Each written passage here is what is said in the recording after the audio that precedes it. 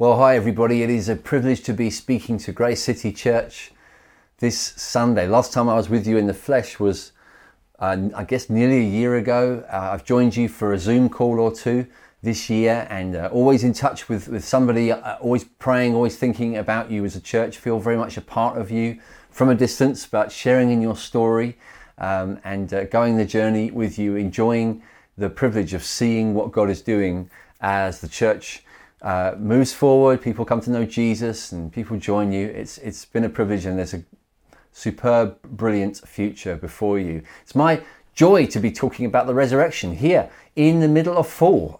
We don't get to do Easter in the autumn, as we call it in the UK, that often, but let's do it. Let's break into the autumn with an Easter Sunday.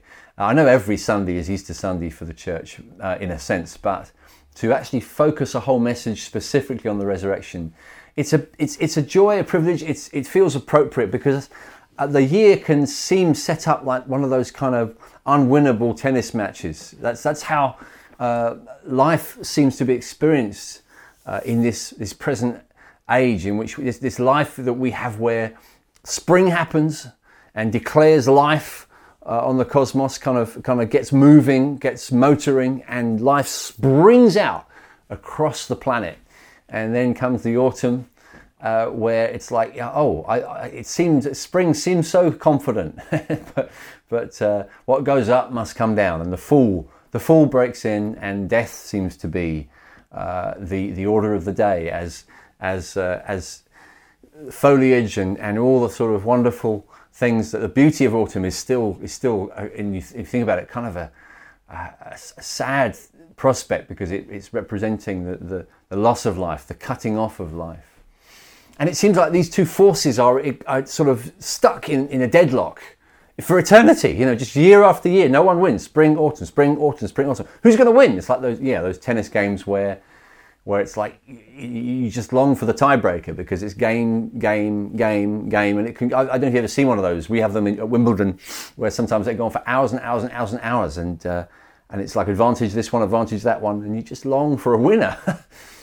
Even if it's a good game, it can't go on forever and ever. And our newspapers can have births, deaths, a birth column, a death column. I don't know if you have newspapers like that anymore, but it's like we live in this in-between stage, the springing out of life, and then the corruption and the defiant kind of finality of death. Who wins? Who wins in the end?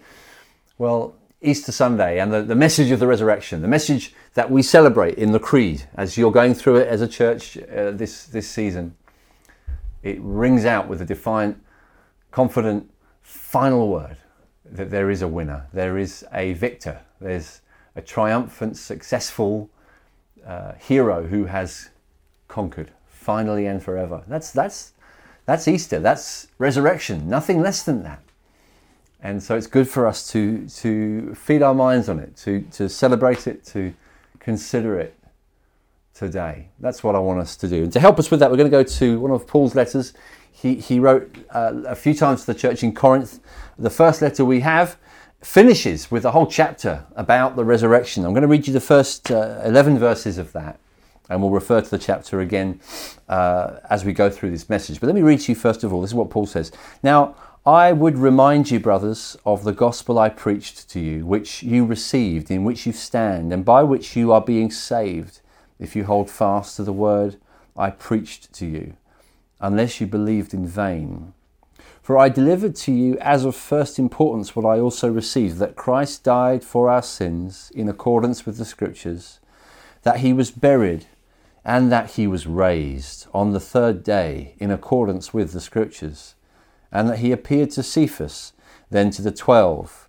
Then he appeared to more than 500 brothers at one time, most of whom are still alive, though some have fallen asleep. Then he appeared to James, then to all the apostles. Last of all, as to one untimely born, he appeared also to me. For I am the least of the apostles, unworthy to be called an apostle, because I persecuted the church of God. But by the grace of God I am what I am, and his grace toward me was not in vain. On the contrary, I worked harder than any of them, though it was not I, but the grace of God that is with me. Whether then it was I or they, so we preach, and so you believed. There have been various attempts in history, especially in the last couple of hundred years, by people trying to provide alternative explanations for the circumstances around the resurrection of Jesus. Various, sometimes ingenious and fascinating alternative explanations. People have said, well, maybe Jesus didn't even die. Maybe he just swooned. He went unconscious on the cross and was awakened in the tomb. And maybe the women that went to inspect the tomb, they went to the wrong tomb. They saw an empty tomb and they got carried away and excited. Maybe the disciples just sort of made it up. Maybe it was all a completely, sort of fabricated narrative that they constructed to sort of give certain credibility to their story, to sort of keep the idea going. Various theories have been propagated through recent generations. I think most of them hold very little water. They have all kinds of problems. In fact, I would say all of them are significantly problematic and sometimes extremely amusing. But they all say something. They all teach us that people will try to wriggle out of the resurrection. If anything, I quite respect people who try to persuade us that Jesus didn't rise from the dead and here's why, here's what happened instead, here's an explanation that works.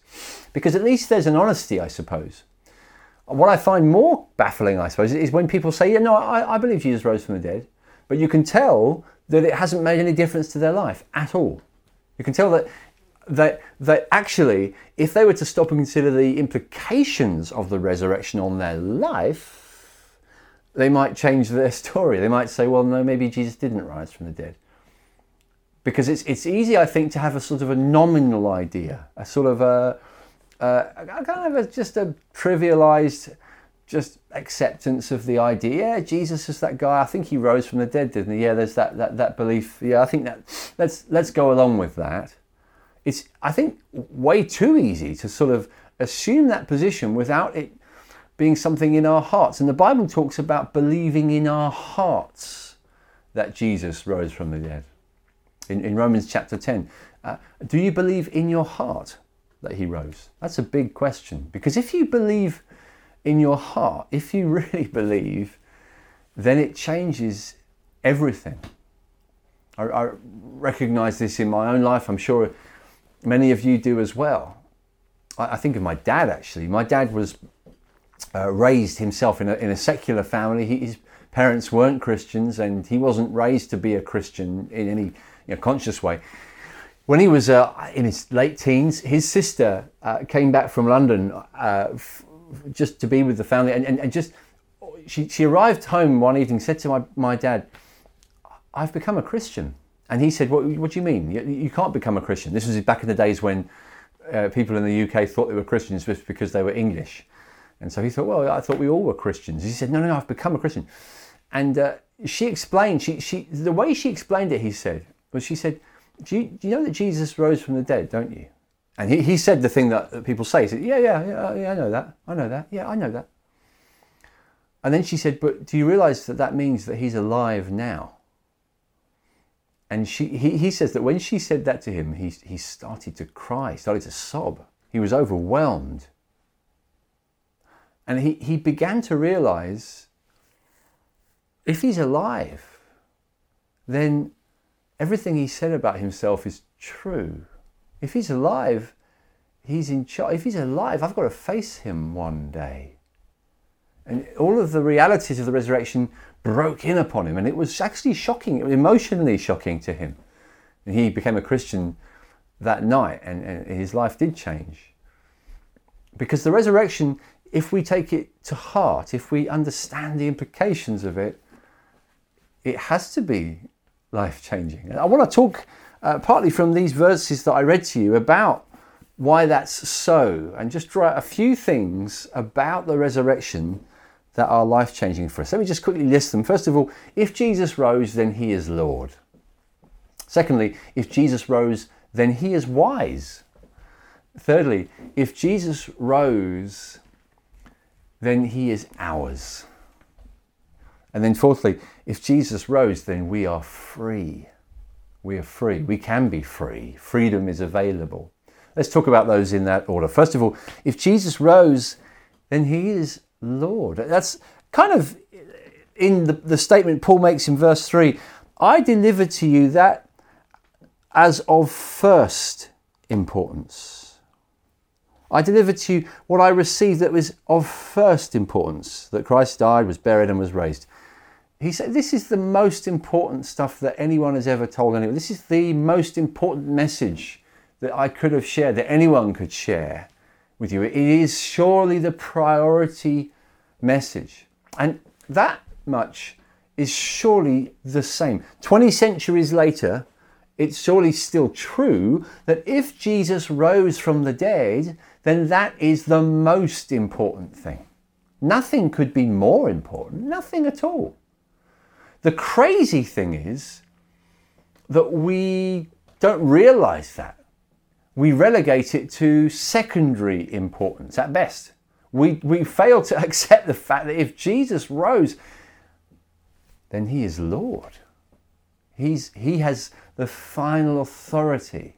He really is the resurrection and the life. He is the one who will judge all things. He's the one who has power over heaven and hell. Jesus does. Jesus really does. If he rose. If he didn't rise, then frankly he is irrelevant. He's perhaps an interesting historical figure, but in the end, who cares? Who cares about much at all? If Jesus didn't rise, then really the whole Christianity thing is a bit of a red herring. It's a distraction, and we should just move on. What are we even doing on this call? What are we doing? Why do we even have this book? What do we have church for? The whole thing is a waste of time, and we need to decide that. If he rose, he is Lord. And as such, he deserves my utter devotion. If he didn't rise, then the whole thing is a crock. The whole thing is a fraud, and we should have nothing to do with it. We can't seem to make that decision, many of us. We like to live in our kind of, Western world with this sort of apparently sophisticated relationship with Christianity, where we recognize its importance, but we don't let it become Lord.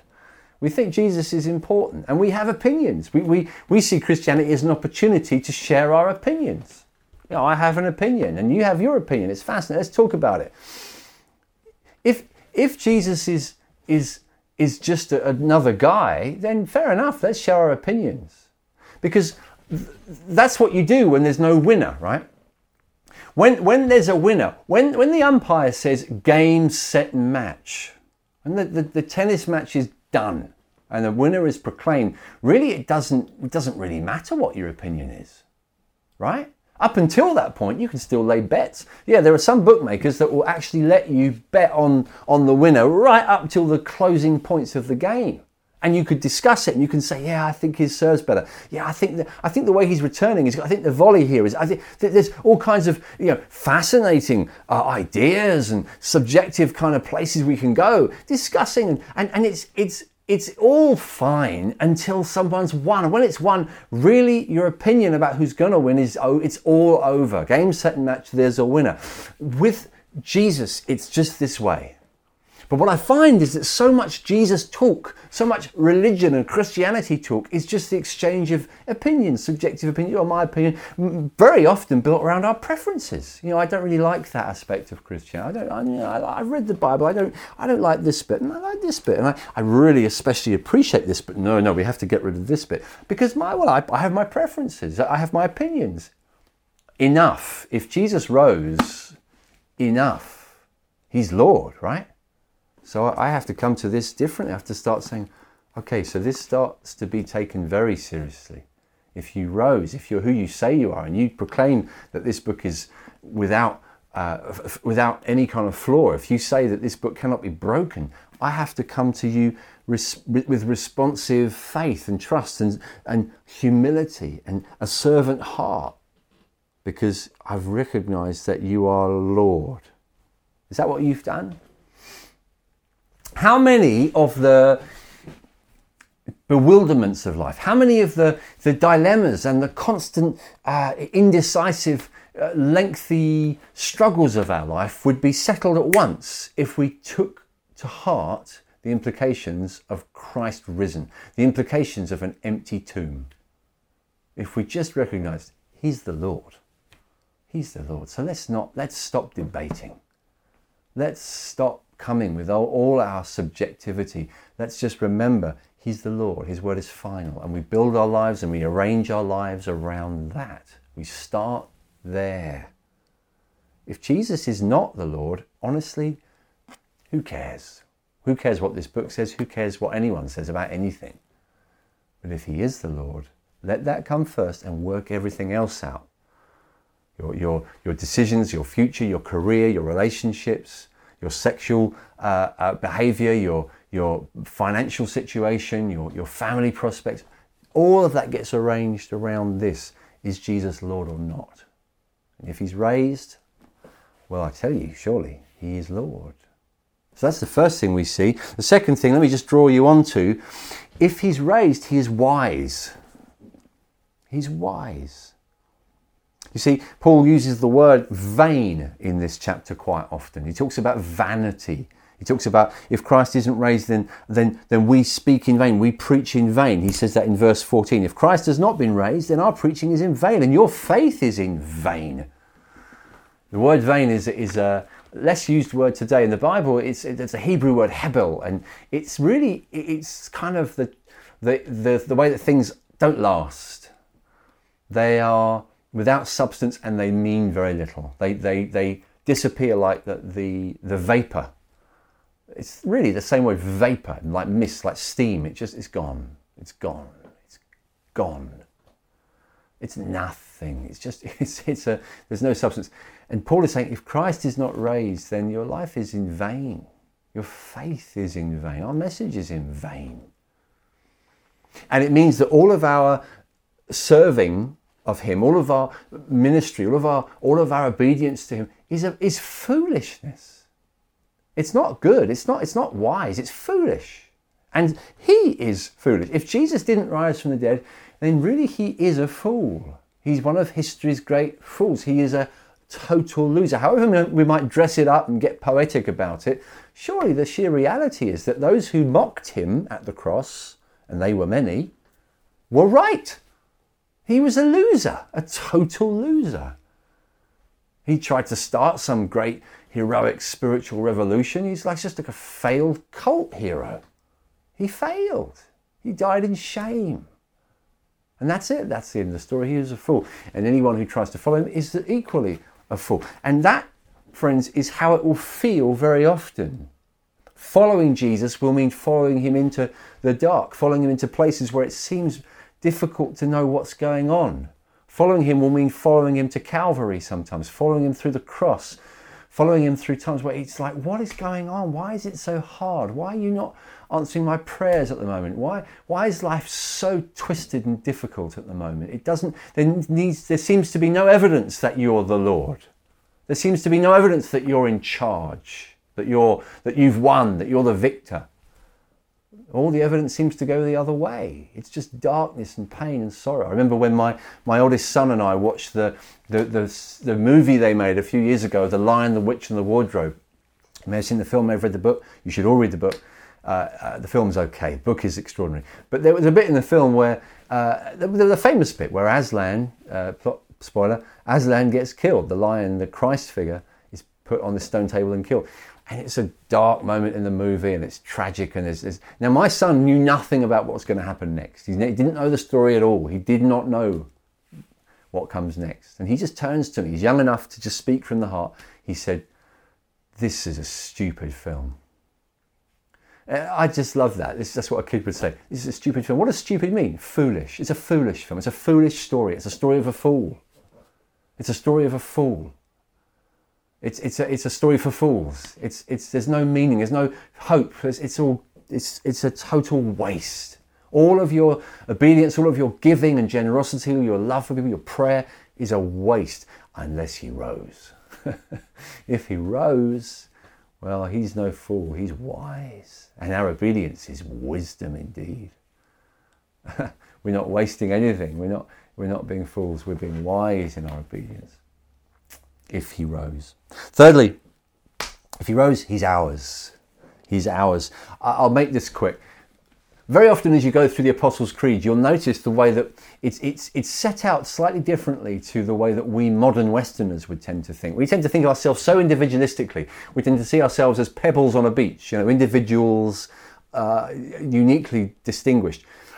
The Bible doesn't think like that. The Bible sets out an idea of humanity as more like leaves on a tree. Yeah, individuals, but deeply and utterly bound and connected to one another. Bound to our family, bound to our wider family, our humanity together, one humanity, totally joined.